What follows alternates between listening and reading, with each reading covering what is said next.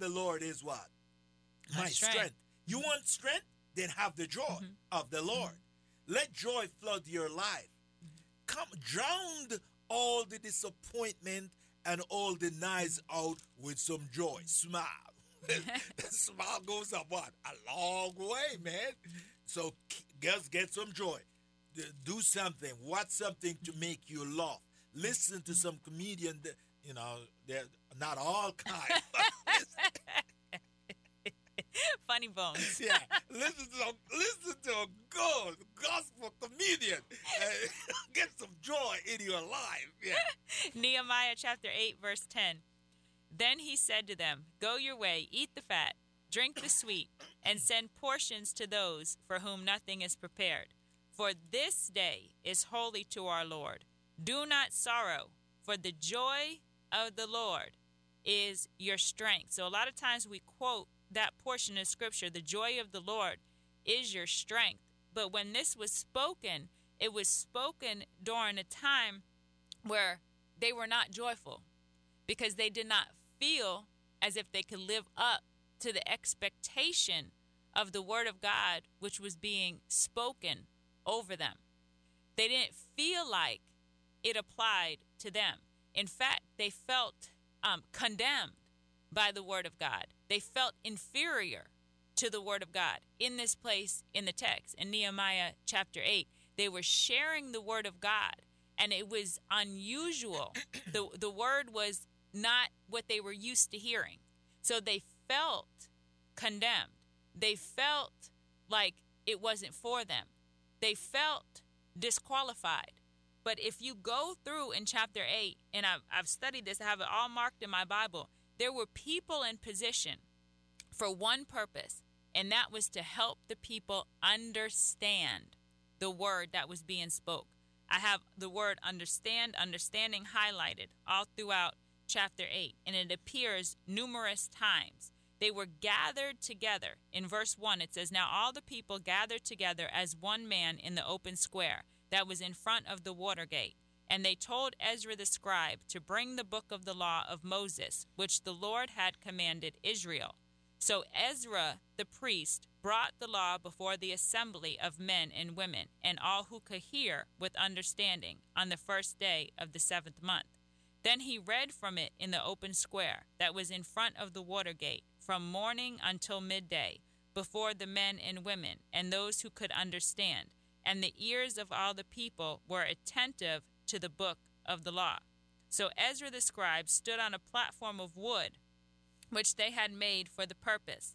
And beside him, at his right hand, stood Matthiah, Shemaiah, and all these names, Yeah. bunch of people.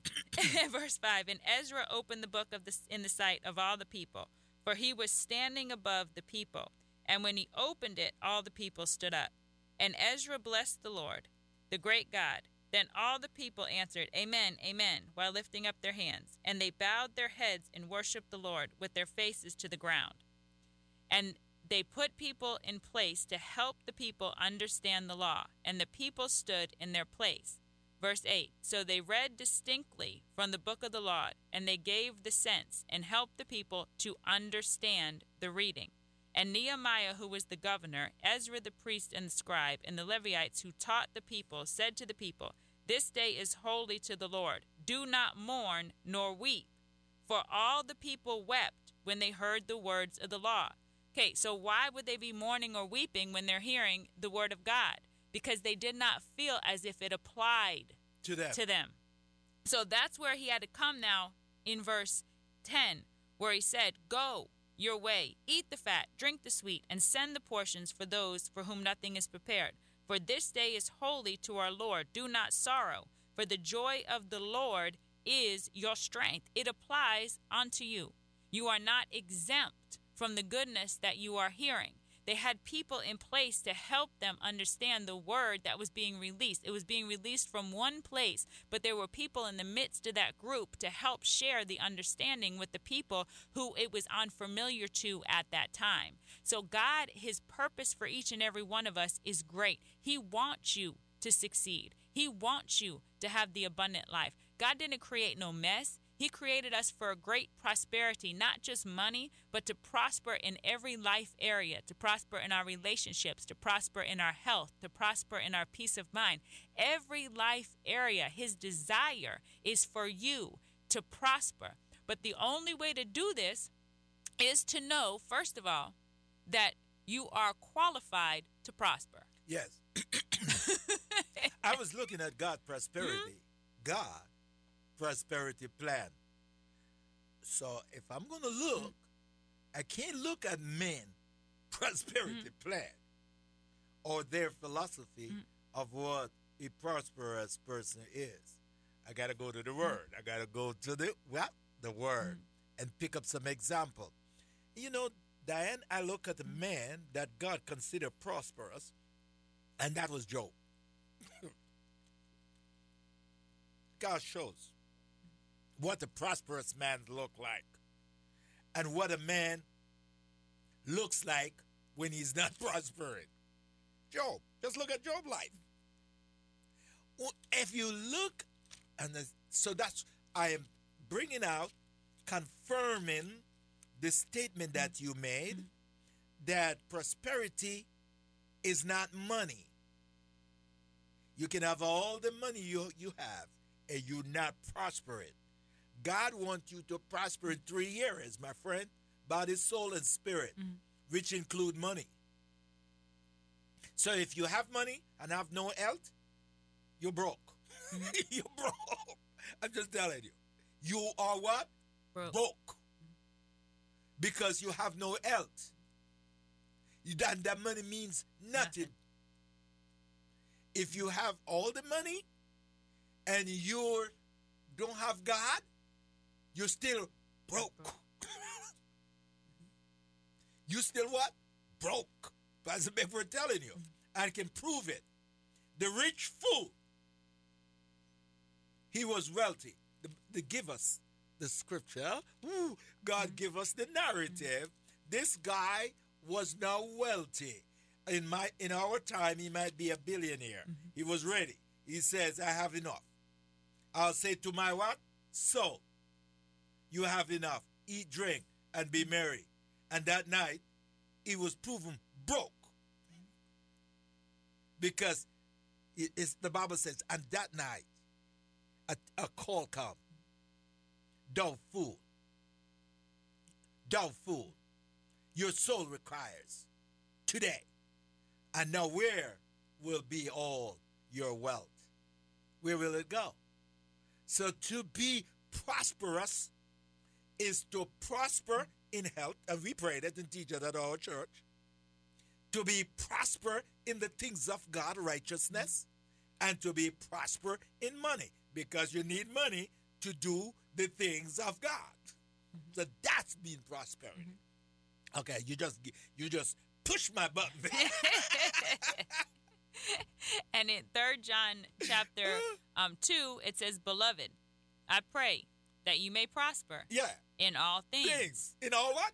All things. Say it again. In what? All things. You can't go out and teach one little segment. You got to teach it all, brothers and be in health. Yes.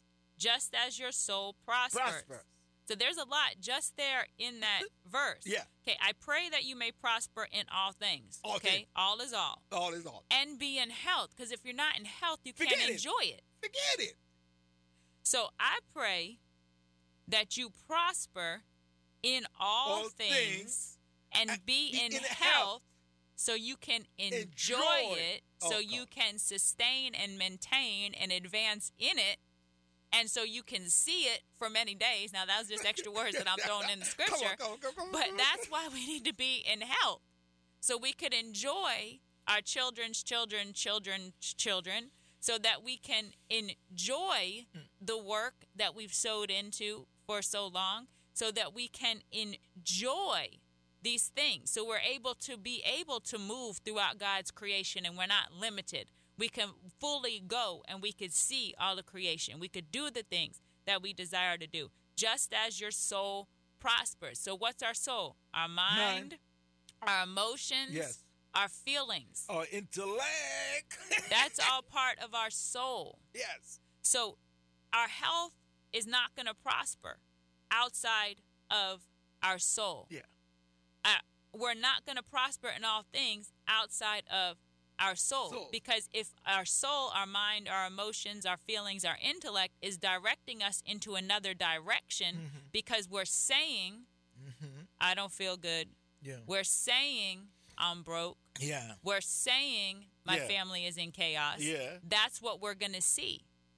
So we can only prosper in all things and in health in a line with what our mind is thinking, which produces the words coming out of our mouth. Yeah. So our soul must prosper in order for the other things to prosper. So our mind must be renewed. How? By the word of God. Our conscience must be cleansed from dead works in order to serve the living God. How? Through the blood of Jesus Christ. So we must operate in the peace that surpasses all understanding. How? The recipe is right there in Philippians chapter 4. Meditate on things that are true. So just right there, if we could just get that one. Meditate on things that are true. So if it's not true, guess what? It's not for you. Right. A lot of times we stress ourselves out with a whole bunch of false, or they say, she say, coulda, shoulda, coulda. If we would just meditate on the things that are true, what's the ultimate truth? The word of God. There is nothing that you could do against the truth, but only for the truth. As long as you're operating your life in the truth of the word of God, and you're not trying to be deceitful, and you're not have wicked intention, which is to twist the truth, you're all good. Your soul will prosper. You will be at peace. Make your day count. Thank you for tuning in to the Make Your Day Count broadcast with Pastor Errol Beckford, Senior Pastor of Celebration Tabernacle Church in the beautiful city of Cocoa. For more information on this broadcast, please contact us at 321-638-0381. Tune in tomorrow to hear more about how you can make your day count. You're listening to 91.5 FM and 102.3 FM. This is Brevard County's home for the very best in contemporary Christian and modern praise and worship music. WMIE. You are listening to the Morning Breath Podcast. Please enjoy today's show, hosted by Pastor Dan Stahlbaum. Hey everybody, welcome to the program. This is Morning Breath Podcast and Radio Show. It's Thursday, October 28th. And we're going to be reading a chapter of the Bible, actually 2 Timothy chapter 3. So if you want to grab your Bible and open up there, it'd be great.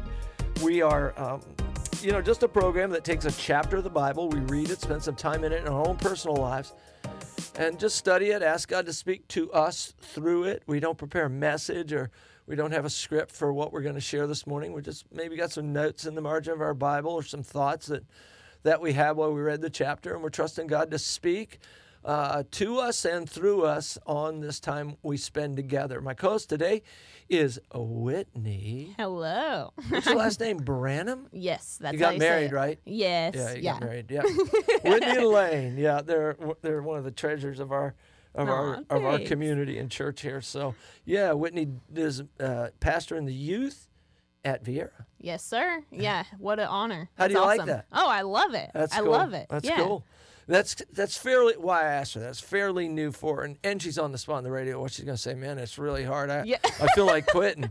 Probably not be the time to say that, so I apologize for putting you on the spot. No, but I knew how you'd respond. Yes, and yeah, this has been a dream forever. You know, I really found my home and family and found Jesus here at East Coast, and a big part of that was through the youth, and so naturally I'm very passionate about it, and it's just an incredible honor and opportunity to get to go ahead and give back like in that same way. So I love it. Very cool, and we're glad you're doing that.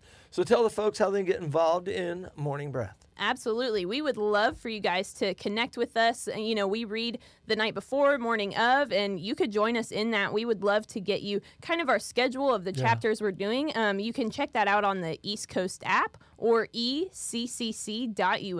We also have everything else you would ever want from East Coast in there. We've got info, events, past sermons, but you can also connect with us on Facebook, Instagram, YouTube, or call our church office at 321-452-1060, or we'll mail you. Like, we will connect